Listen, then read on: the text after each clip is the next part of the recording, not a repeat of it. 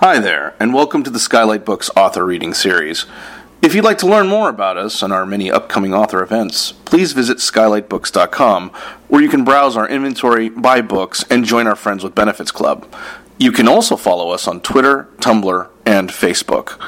To speak to a real live bookseller like me, please call 323-660-1175. Thanks for your support, and enjoy.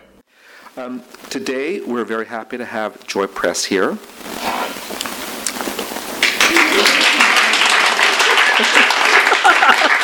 They're right behind that. I want them to feel so loved and welcome when they come out here. Joy Press has been writing about TV for more than 15 years. She served as the chief television critic at The Village Voice, then as entertainment editor of Salon, and most recently as an editor at the LA Times, where in addition to commissioning television coverage, she wrote and reported features on the medium.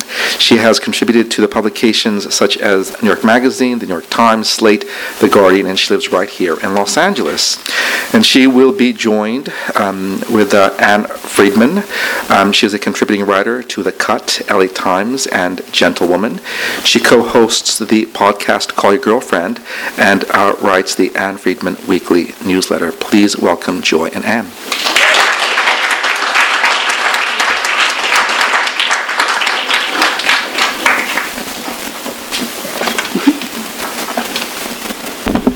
Hi. Oh, God. Yeah, I know. There's a little adjustment here. Okay, great. Hello. Hi. I'm so excited to talk about this book. It is so full of amazing quotes and facts, and if you are someone who watches lots of TV, just like knowing all of these little details about all the things that have been happening behind the scenes, gold. But I want to start by asking about the role of the showrunner. So most of the women who you write about in this book have showrunner as their title, and I think for those of us who don't work in television, we don't really get how big or like how cool or how lauded that job really is. So maybe you could talk about that a little bit. Well, the showrunner is a kind of an insane, ever-expanding job. It seems to, it means different things, I think, on different shows. But, there used to be producers who did the business side of things, and then there were the writers. And at this point, a showrunner has become a title that encompasses all of the sort of most important jobs at the top of the show. So it's like, being the creative head, the CEO, the business head. Usually you are overseeing the writer's room, and you are, overseeing hiring choices, and everything in between. So,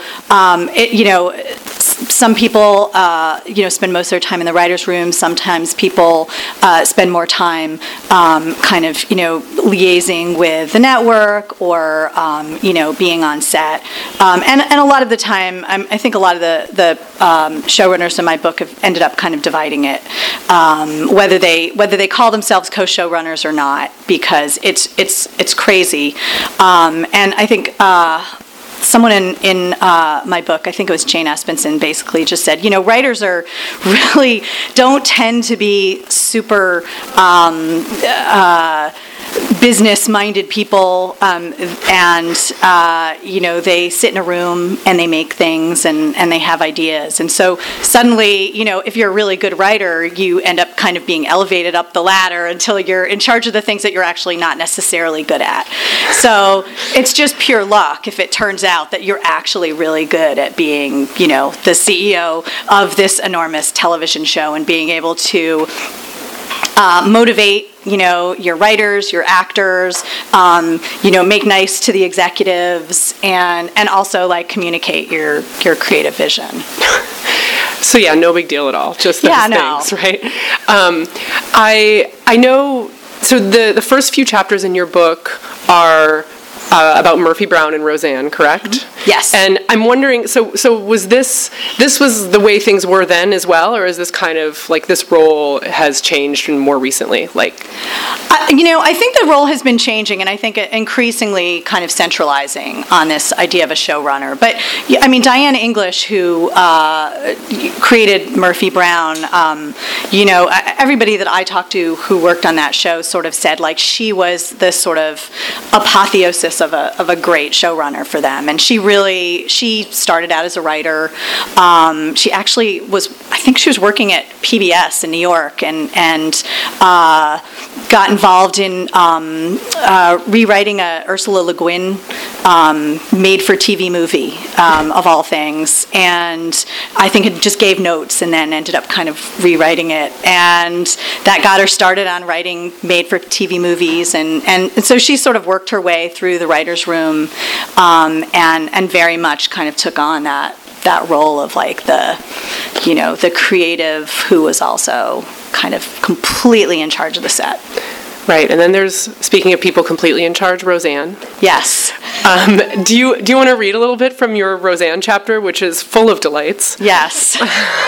Yes, of course, when I started on this book, I did not realize that pretty much everybody in my book was going to get rebooted. So is that how it happens? Get rebooted? Like, yes. Or they okay? Yes, they get rebooted. They're in suspended animation, and then you turn a key.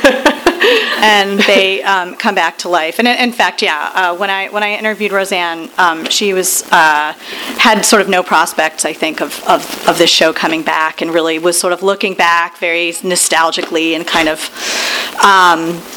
a little bit sadly at the past. So she's in a different place now. But so this is a little fragment of the Roseanne chapter, which, if you know anything about that show, was probably one of the crazier sets in modern TV history.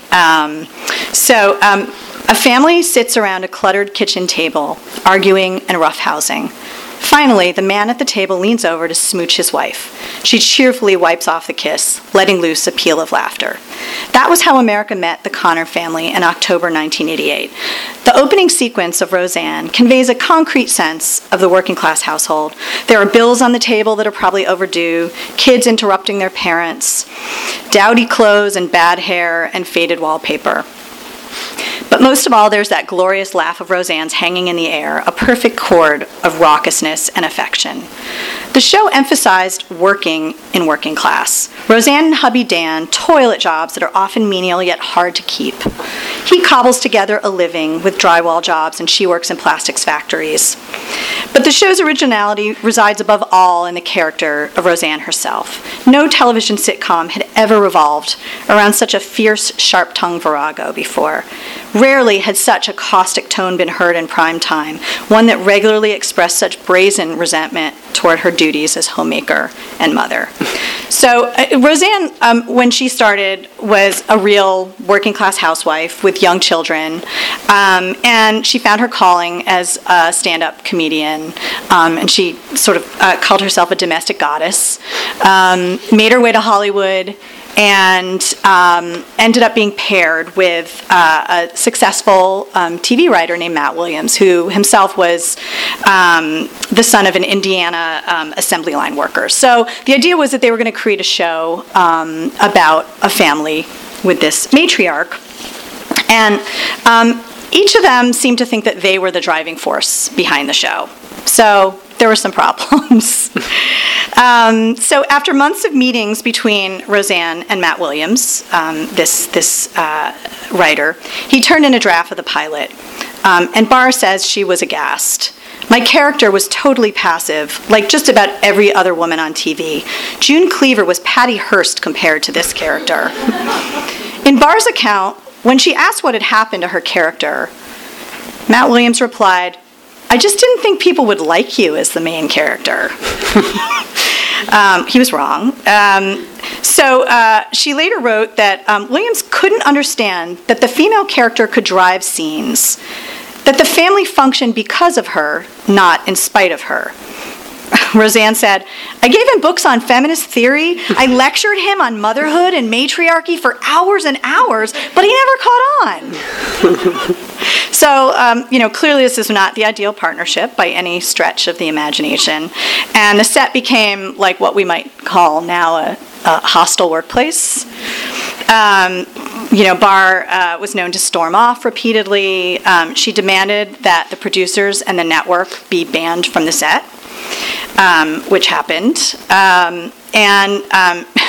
She once claimed that Williams had his assistant producer keep a tally of how often she belched and farted on stage, just to sort of show how out of control she was. Things got so bad that they actually asked actors John Goodman and Laurie Metcalf if they would do the show without Barr. But they refused. And Goodman later said there would have been no show as far as I was concerned, because she was, in her own beautiful way, she was always right, very diplomatic. Not one to keep her fury bottled up, Roseanne Barr posted a declaration of war on her dressing room door. It read in part, in I assume giant capital letters, "These are the people who are going to be fired if they're not nice to me. People who I am the boss of. Everybody. All producers, all writers, all subject to change." And among the names on that list was the president of ABC. And apparently she'd regularly update this shit list to keep track of anybody who opposed her, until the series was a hit, and then she would have free reign. And that basically came to pass. In the first season, Roseanne became the second most watched show in America, and by season 2, it was number 1. And the show appeared at a time of economic uncertainty as the stock market crash the year before had sort of curtailed the Dynasty, Dallas era of, Reagan excess. And over the course of the series, Roseanne Connor was laid off from a parade of low-paying jobs. And Dan Connor, he had a motorcycle shop that got closed down. He was unemployed. Rarely had the American working class had such poignantly authentic representatives on TV. Roseanne Barr became a TV icon, yet she still felt undermined on her own set, so she threatened to quit. Eventually, Matt Williams was sent packing, and they brought in Jeff Harris, who had worked on Different Strokes. But things did not settle down. Another figure arrived to convulse the set. His name was Tom Arnold. Some knowing laughs in the audience. Barr has said that after meeting Arnold at a comedy club in Minneapolis in the early 80s, they did coke together, and she watched him do a stand-up act in which he killed fish and set them on fire. What's not to love? So she recalled that Arnold had this undercurrent of uncomfortableness, like a guy who wants to behave but just can't seem to help himself, a guy who's learned to live with always being sorry for something. So he was a great influence. They became best friends, and he started writing jokes for her. And when she started Roseanne, the casting agent told me that she originally sort of tried to get them to cast Tom Arnold as Dan Connor. But they refused, they pushed back, and so Arnold ended up playing Dan's sidekick, Arnie. But by this point, Barr was basically leaving her husband for Tom Arnold and insisting that the comedian be hired for the writing staff, which of course had been decimated by all those firings that she had promised in that giant poster on her wall. And one of the writers said, we always thought he was 100% talent-free. But she said, Roseanne was very upset because she thought we didn't respect her choices. And it's like, no, we just don't respect this choice. You have 1 billion good ideas, but this one is shit. But according to Barr, when Jeff Harris attempted to fire Tom Arnold, he shouted, "I'm not fired, you're fired." Arnold then marched over to Barr and urged her to stand up to Harris and show him who was boss. "This is not a fucking democracy." Sorry for the children in the audience. This is not a fucking democracy. It's a queendom, he said. So Barr and Arnold got married in January of 1990, and 2 months later, Jeff Harris officially departed. He announced his departure in a full-page ad in Daily Variety. It said, "I have chosen not to return to Roseanne next season. Instead, my wife and I have decided to share a vacation in the relative peace and quiet of Beirut." So.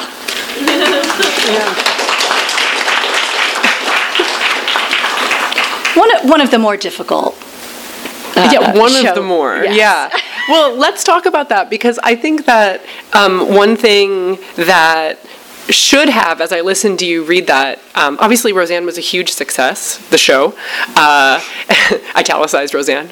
And yet, for the next 40 years, essentially, documented in this book, women are told over and over again that their characters are not likable enough, that maybe they do meet the likability requirement, but then they're like not relatable or not believable. That happens to a few people as well. So like, why didn't this debate end in 1990 whatever, when Roseanne went off the air after all of this success about likability? Well, it's one of the great mysteries of our culture that these conversations about women get revisited over and over again. And, what's happening in television is just sort of a reflection of what's happening in the culture. Because, you make these advances, and then it's almost like it never happened. It's something I had decided to start the book by writing about Roseanne and Murphy Brown, because I was really fascinated by the way that those shows became so central to American culture in the middle of the culture wars. And I thought it would be a really fascinating place to start. I mean, those shows were huge. Everyone was watching these shows. Like when, if you're an entertainment reporter and you see the numbers that, of people who used to watch TV, 10 million, 20 million, and, it's like a fraction now. The most popular show, could dream of that. So these shows were, when I say they were central, like everyone was watching them. Everyone was talking about them the next day. They were really genuinely important. And there were these two shows that were on simultaneously that had these incredibly different, powerful female characters. Like, couldn't have been more different.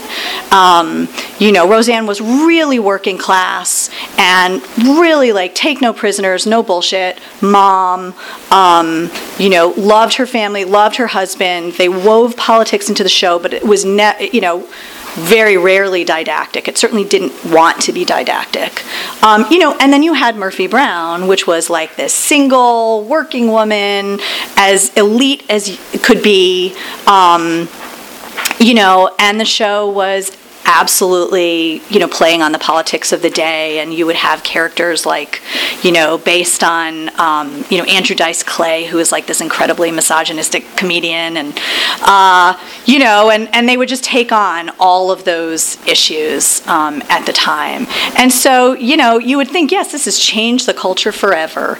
And, of course, by the time I finished writing the book, and I'm writing it going like, oh, it's so great. That stuff's in the past. It's so different now. Wait, what year was this again? 2015? Yeah, sorry. This is pre-election. So I'm writing these chapters kind of in 2016, and and by the time I finished my book, of course, the election had happened, and I was literally every day looking at the news and going back and looking at my notes that I had made on these early chapters, the culture wars, and going, wait, that happened. That exact thing that, the Republicans are floating, this legislation is the exact thing that they, that they were floating, in the Reagan-Bush era. So, I think what you realize is that these things happen again and again. And in television, I talked to a lot of people in the industry, and I would say, well, how is this possible? You had a show like Roseanne, Murphy Brown, or Sex and the City, and yet, it was like these landmarks that no one wanted to visit. wow, you have these shows that are incredibly successful and culturally important. Why is it so hard to get them on the air?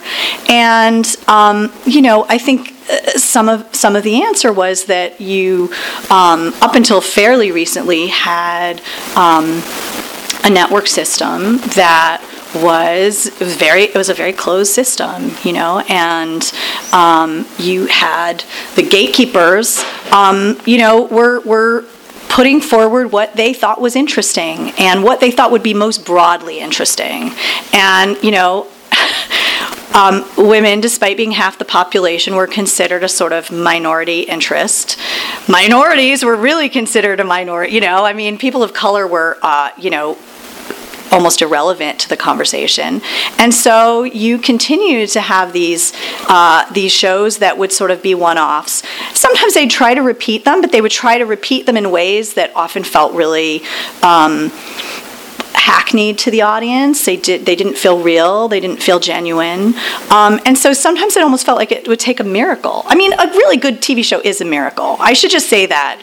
A really good TV, the number of, things that have to go right for a TV show to be good and smart and widely interesting it's just very, very hard anyway. But, if you're giving, 9 men and 1 woman a chance, then your odds of that show, a show aimed at women or created by women or, aimed at, African American audience, it's going to be much smaller because, your odds are, it's like catching, lightning in a bottle. And often I think people said to me, there was a hesitation. They want to hand women money. It's really a lot of money. And so they want to give it to people that they trust and they feel good about. They, feel like, if a show aimed at women is only going to speak to women, guys aren't going to connect with the characters. I think that's changing.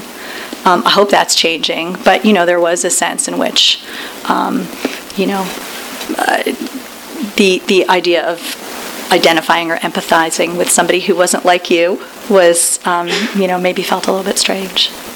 Well, yeah, by 2011, I think you quote, I don't know if it's an executive, it's definitely a powerful man in the industry who complains of labia saturation. Oh, yeah. By that point, I think there are a handful of shows centering on women's experiences on television. Well, that was actually the moment when, I think the sort of seed of some kind of book started to plant itself in my head, because that was, it's like 2011, 2012 was when you had a wave of shows. You had New Girl, and I'm trying to think, there were a whole bunch of girl shows. Girls, and Two Broke Girls, and the Mindy Project, and yeah, I think Two Broke Girls might have been the thing that was, there was labia overload. And I think Whitney Cummings said vaginas paid for my house. But yes, you definitely had a sort of backlash. As soon as there were a tiny number of, shows created by women, featuring women, there was definitely a sense of okay, enough! Too many. So is what's happening, was then there a backlash to that? Because at this point, 2011 is a while ago, or at the point when you were reporting this, did it still seem like the ranks of women creators were going to grow and grow and grow? Well, so I started writing this at the end of 2015, and I think between this sort of post-girls wave was slower, but it was very steady. I actually made a timeline because I was trying to figure it out and see how it actually shook out. And there were a few shows that were kind of created by women with sort of female protagonists kind of over the decades, and then you kind of got to the 2000s and there were more, and then after 2011 it got very steady. I think I don't know, 3-4 a year maybe. And around the time that I started the book and kind of had started talking to people and it started settling in, there was just a wave. There was a deluge. And so I think it was a little bit of a delayed reaction. I think in the conclusion of my book, I started to make a list. And even by the time I published the book, by the time it went to print, like it was already, had been completely overtaken. I mean, there's like 10, 20 new shows. So there's no doubt there was like a momentum.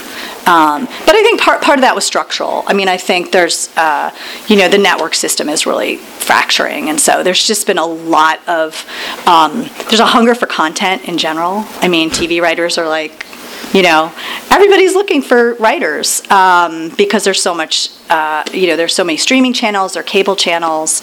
And, when there are, new outlets, they're a little bit more open. Whether they're more open because it's, important to be open, or whether they're open because they have less ability to go after the really successful male showrunners, that's a different question. But a lot of the shows that I talk about at the very end that kind of came out since 2015, the vast majority of those shows have been on streaming networks, Amazon and Netflix and Hulu, but also like some of the cable networks have kind of stepped up and tried to diversify, maybe try to go for like 30% female instead of 5 or 10. So I want to ask about how you selected which creators and which shows to feature. I mean, I definitely saw a through line where, especially, I would say in the first half of the book, every woman who's making her own show in one chapter we've met her in the writer's room the chapter before. She's kind of like been around. Yes. But then again, there's also plenty of television that has been meaningful or centering women that has either not been produced by a woman or the show has not been run by a woman, right. Or there's also lots of women creators who have been parts of shows that did not feature women prominently. So I'm wondering what your criteria are and how you decided to kind of string these together. Yeah. Well, I mean, I will say that was actually the hardest part, was sort of figuring out a structure for it, because really I was like a kid in a candy shop, and I really, if left to my own devices and if I didn't have to finish the book and make a living, I probably would have just spent like 10 years writing, some enormous history of the world of television. But, I kind of decided I really wanted to tell a story. And so what I tried to do was try to have a through line of people. I mean, a lot of the time you had Amy Sherman Palladino, who had worked on Gilmore Girls. Jenji Kohan had worked on, Amy Sherman Palladino of Gilmore Girls had worked on Roseanne. Jenji Kohan had worked on Gilmore Girls very briefly. Got the boot very, very quickly. I think Jill Soloway had worked on a bunch of shows, including some Shonda shows. But, the other part of it, and particularly towards the end of it, I think one of the things that was interesting was I was trying to find people who were both kind of breaking new ground, and also sort of came in different ways. Like, one of the things that was interesting to me about Broad City is, they really kind of created their own path. I mean, they created Issa Rae has done that since then. I mean, they created their own show, their own YouTube show. There was no other path for them to take. As opposed to, Tina Fey, who came up through this sort of, comedy world and through SNL. Or Liz Merriweather, who does New Girl, who came up through theater.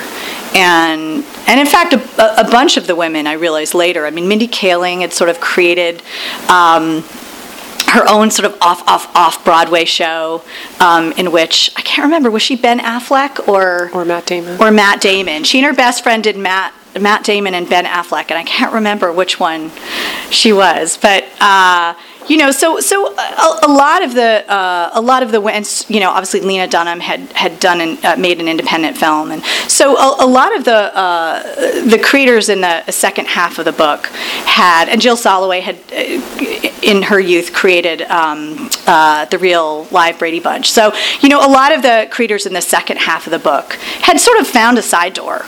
They had really figured out a way to kind of create their own look because TV felt like a closed enterprise. And so they did an end run around the gatekeepers, and that to me was really interesting. And so people kind of ended up coming to them to some degree, as opposed to in the somebody like Diane.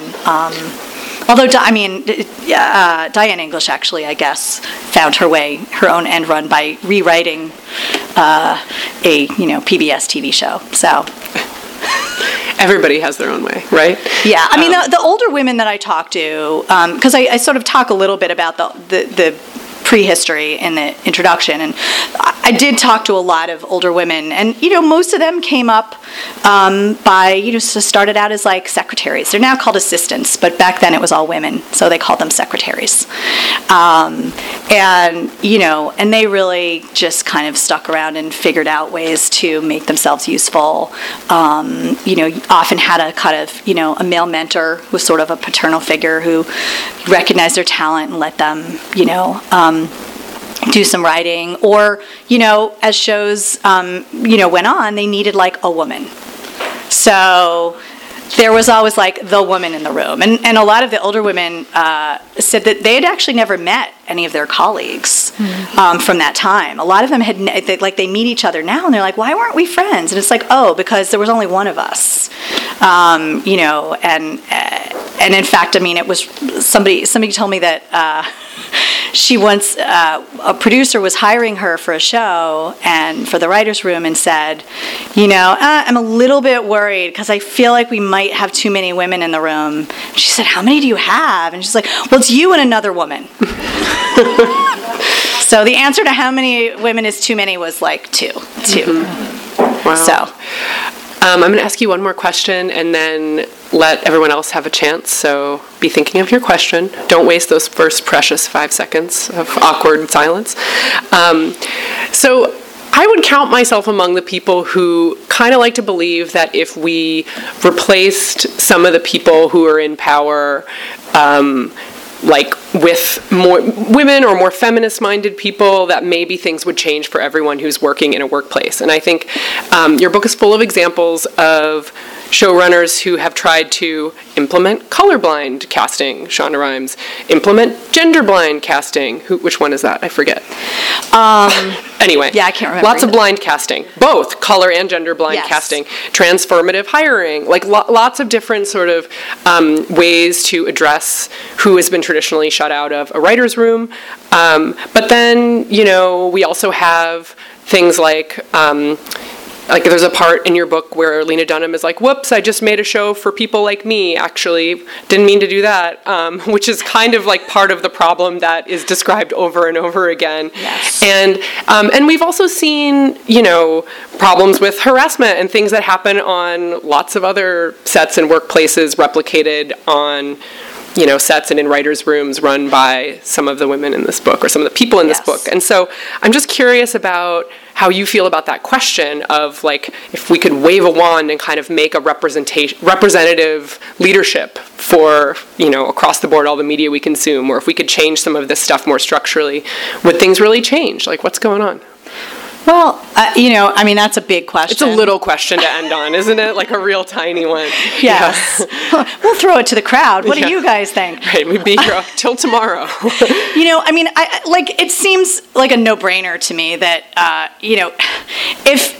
if you change the way that shows are structured, it can only be a good thing. And I think that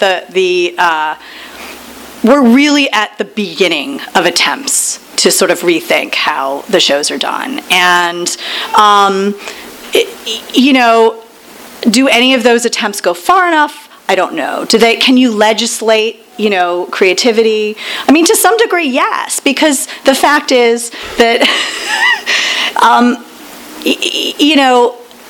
it would have been helpful, I think, to have more people in like a more diverse writers' room for girls, because you are having a conversation and different people are bringing in their own life experiences, and that's how it works. And these shows are very, very personal, and that's why they're so good. But input from multiple directions is going to be helpful. And do any of these ways that people are working, does colorblind casting work? Well, it works in that Shondaland shows are incredibly diverse. You could make arguments that the shows don't always actually address race or gender or gender or sexuality, but it's certainly a start, and it certainly creates a cast that looks more like the world does. But I think the other problem is that pressure of representation, and it's sort of like also the bigger picture of like expecting one show to carry all of the weight. Like it feels crazy. You have like 100 shows about like a quirky white guy, and nobody's like, that quirky white guy isn't speaking for all of us, because all that quirky white guy has ever had to do is speak for himself and be a quirky individual. They were like, nobody was going to like, bored to death. Dare I say his name, but Louis. Yes, now people are complaining about Louis, but, at the time, people weren't like, we need to see more. So, there's a lot of pressure, I think, on the very small number of these shows. there's enormous pressure on a show like Transparent to represent, and they're aware of that, and so they're trying as hard as they can to sort of work with that pressure. I don't think Lena Dunham was really thinking about that, and I don't know if Issa Rae thinks a lot about that, but she has to, right? Because it's like she's the first, African American HBO auteur, and so it feels like, well, we should have 10. If there were 10 African American, HBO auteurs, then it wouldn't be an issue, because everybody could just sort of like do something creative and do something different. And that's all, these people want to do, is tell, interesting stories. So I think there's like the micro-structural of like, yes, this clearly if nothing else, like the Me Too conversation has suggested that like things are really broken and, stuff needs to change. Is it going to change? I don't know, because as we've seen, things seem to just go back, but hopefully this time, a lot of people talk to me about unconscious bias. And so, unconscious, it goes away when we all become aware of it. So nobody can say they're unconscious anymore. I think that's really sort of one of the things that I wanted to do with this book, is like, now we know. So what are we going to do? Questions? Yeah. Yep. Sorry. I have a kind of related question. Rachel Morrison was just the first ever woman to be nominated for cinematography. I was mad about it and doing a lot of reading. And I've learned that a lot of women are, graduating from film school, but then they haven't yet made it much past that assistant stage. Do you think that process is something that's changing, or can you speak to that at all? Yeah, in terms of like directing and cinematography and like anything, but a lot of women are, going into film, and not a lot of women are staying in film or making it past that entry level job.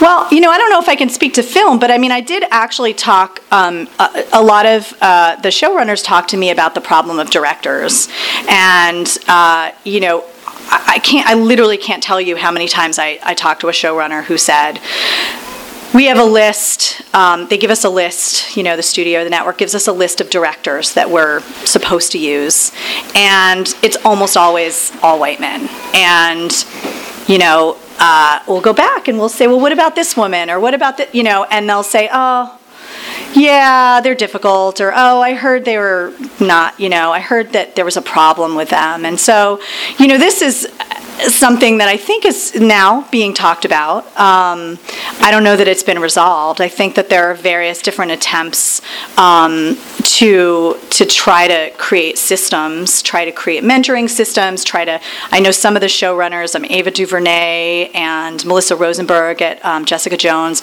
I mean, there are attempts to legislate this by saying we're going to have 50% of our show or 100% of our show be directed by women or, gender nonconforming, like just any kind of attempts to change the system, because you can't work your way up the ladder if you don't get a first try. I mean, it's the same with writers' rooms. I mean, you have to get your foot in the ladder in order to be able to climb up to ever get anywhere. So I think it's changing a little bit. I think there's definitely some acknowledgement within like the Directors Guild and things like that it's a really bad scene, but I haven't seen it changing massively. But I do see that within these some of these specific shows, that there are showrunners who are making it a priority and pulling in directors. I know Jill Soloway said like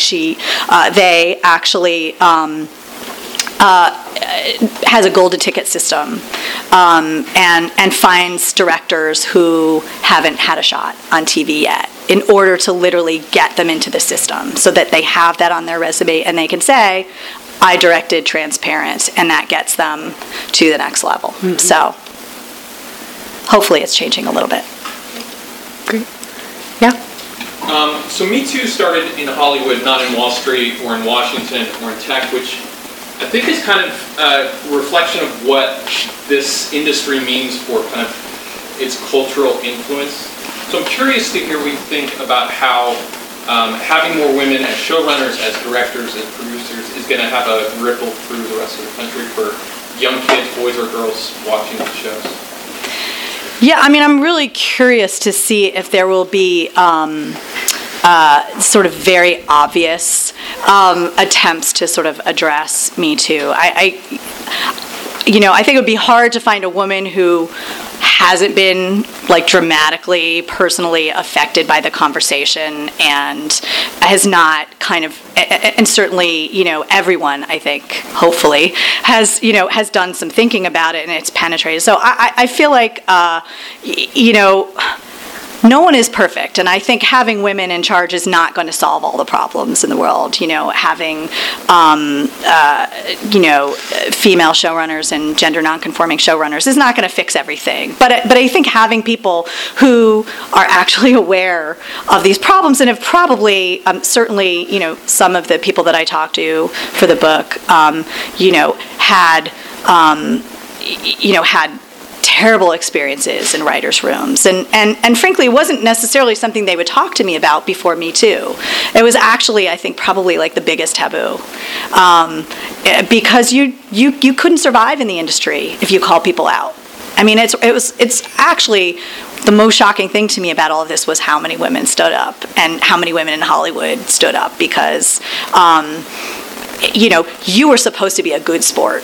You could not work if you were not a good sport. You just put up with it, and I think certainly women in my generation just like not only did you put up with it, but you just didn't think about it because it's just the way it was, and you could not function. And so I think that there's got to be a huge shift when you have like literally an entire industry kind of going, wait.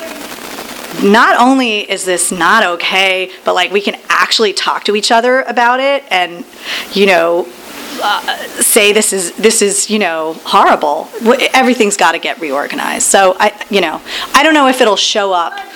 Hopefully you won't sort of have a whole series of episodes, very special episodes. The Me Too episode, and you had something like in the last season of Girls. I mean, Lena Dunham actually, there was actually an episode in which her character has a really, really creepy interaction with a very famous writer, and it was a very uncomfortable and, I thought really well done episode, and it sort of, pre-existed the conversation. But, I sort of hope to start seeing more interesting ways of approaching it. But yeah, like the hashtag #MeToo episode, that would be kind of a bummer. Yep. Yep. I haven't cracked the book yet, but one thing that seems to be a common thread amongst the disparity amongst men and women being paid in Hollywood. I'm curious, in the book, I mean, are the women showrunners paid the same as the male showrunners? Is there a sliding scale? How does that work? I think the answer is no. I had very few showrunners who were willing to cough up numbers. I think, I'm not sure where Shonda stands on that scale. I think she, at this point, probably does pretty well for herself. I know that, Jenji Kohan was somebody who basically said, I got screwed. Like, I'm just still mad about it, because I know that my male colleagues made a lot more than I did. And, she went to Showtime and basically sort of helped to kind of create, Showtime's ethos with Weeds, and really helped kind of put them on the critical map, and really didn't get remunerated the way that even with Orange Is the New Black, I think she feels like she's not being paid on the order of Matt Weiner, and so there's definitely a disparity, but a lot of it is is sort of under the covers, and so it becomes very hard to compare apples to oranges, and the other thing that someone said to me is it's often such a struggle for women to get their shows made. They're so grateful a lot of the time, I don't mean to generalize about women, but I think often, women are just, they don't necessarily negotiate as hard. They're, in this case, probably their agents aren't negotiating as hard. They're just like, oh, you got a show. I got a show. And, I don't know how much that's changing. I hope it's changing, but I think there's definitely, I'm sure that disparity remains for sure. Yep. I think there's been a real moral shift in America to the consciousness and soul and the seat of Hollywood. I think Hollywood writers don't like guns.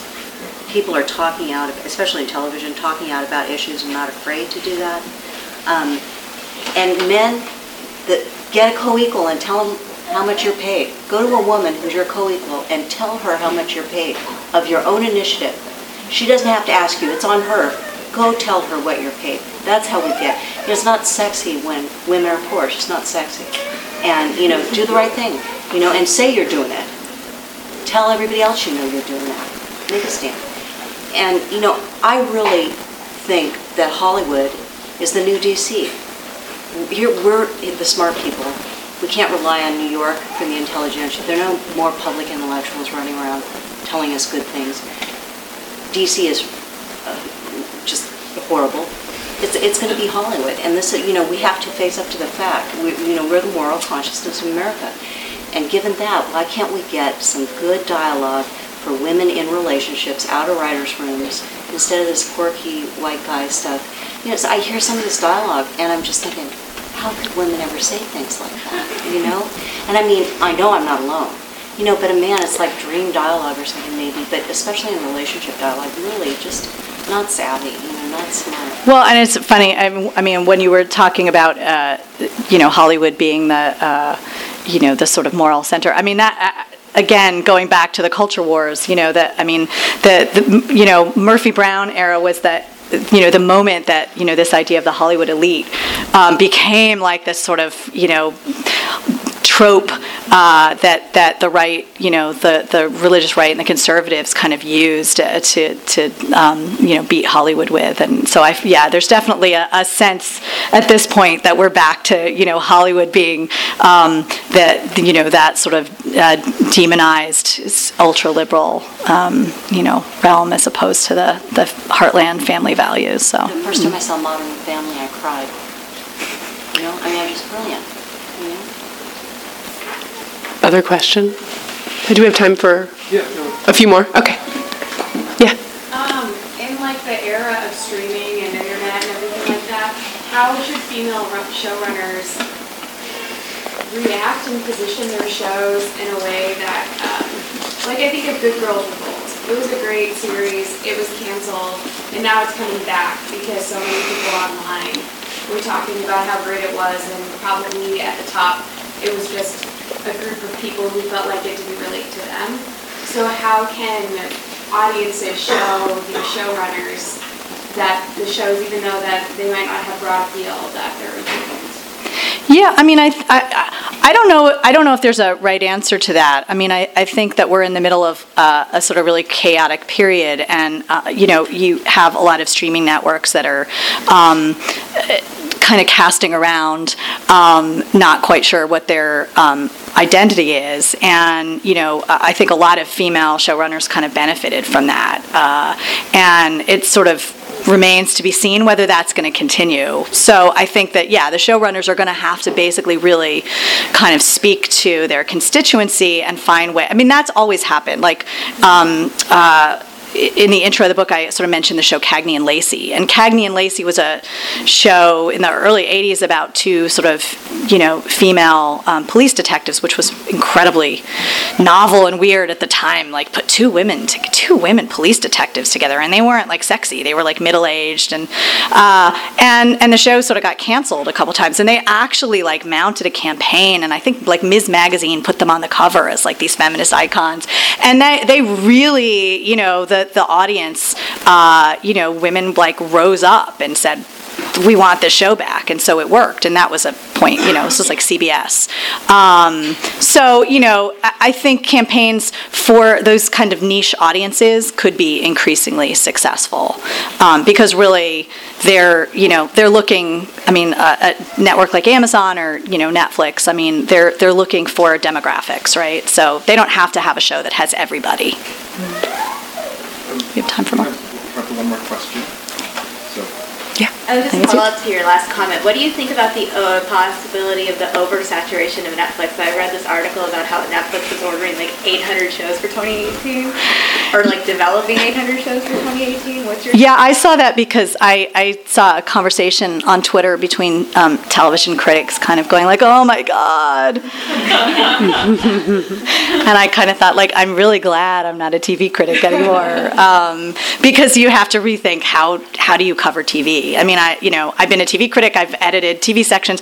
I mean, I think we're in this moment where it's like a great explosion, and so you do have to sort of rethink how you cover it. You have to rethink how you watch it, and I don't think any of this stuff's going to last. I think we're just in this moment of chaos, and I think.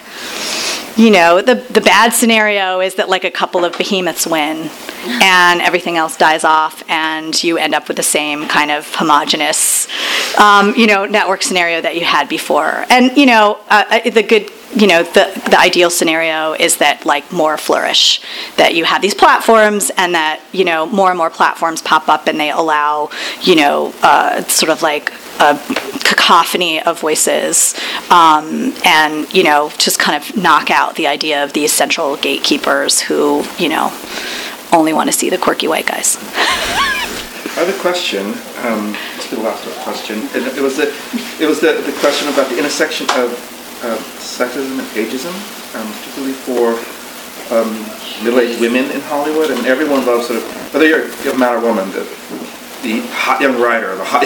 Yeah. But do older women? Do they still have a shot? Can they still have the same thing as some of their male colleagues? That you could be 50, 60, 70 and still creating shows. Yes. Yeah. Well, 50 is the new 20, right? It's definitely a huge problem. I mean, I definitely talked to older TV writers and showrunners who said like it's a big problem. I think that, again, the proliferation right now of shows and platforms has made it a little bit less of an issue. And so I think really talented people, as long as they are sort of able to adapt to the current moment, are finding places. And certainly, like somebody asked me today about the ages of the showrunners in my book. And I mean, a pretty good percentage of them are over 40. Like most of them are over 40. I think obviously Amy Schumer in Broad City and Lena Dunham aren't. But I feel like there's definitely more room. There's I can't say that ageism has gone away, but certainly the showrunners I talked to were super aware of it and are sort of trying to work against it. So.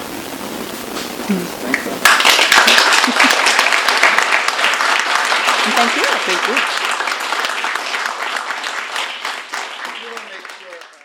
You've been listening to the Skylight Books author reading series. Don't forget, you can listen to this and all of our other great podcasts at skylightbooks.com. Thanks again for stopping by, and we hope to see you soon.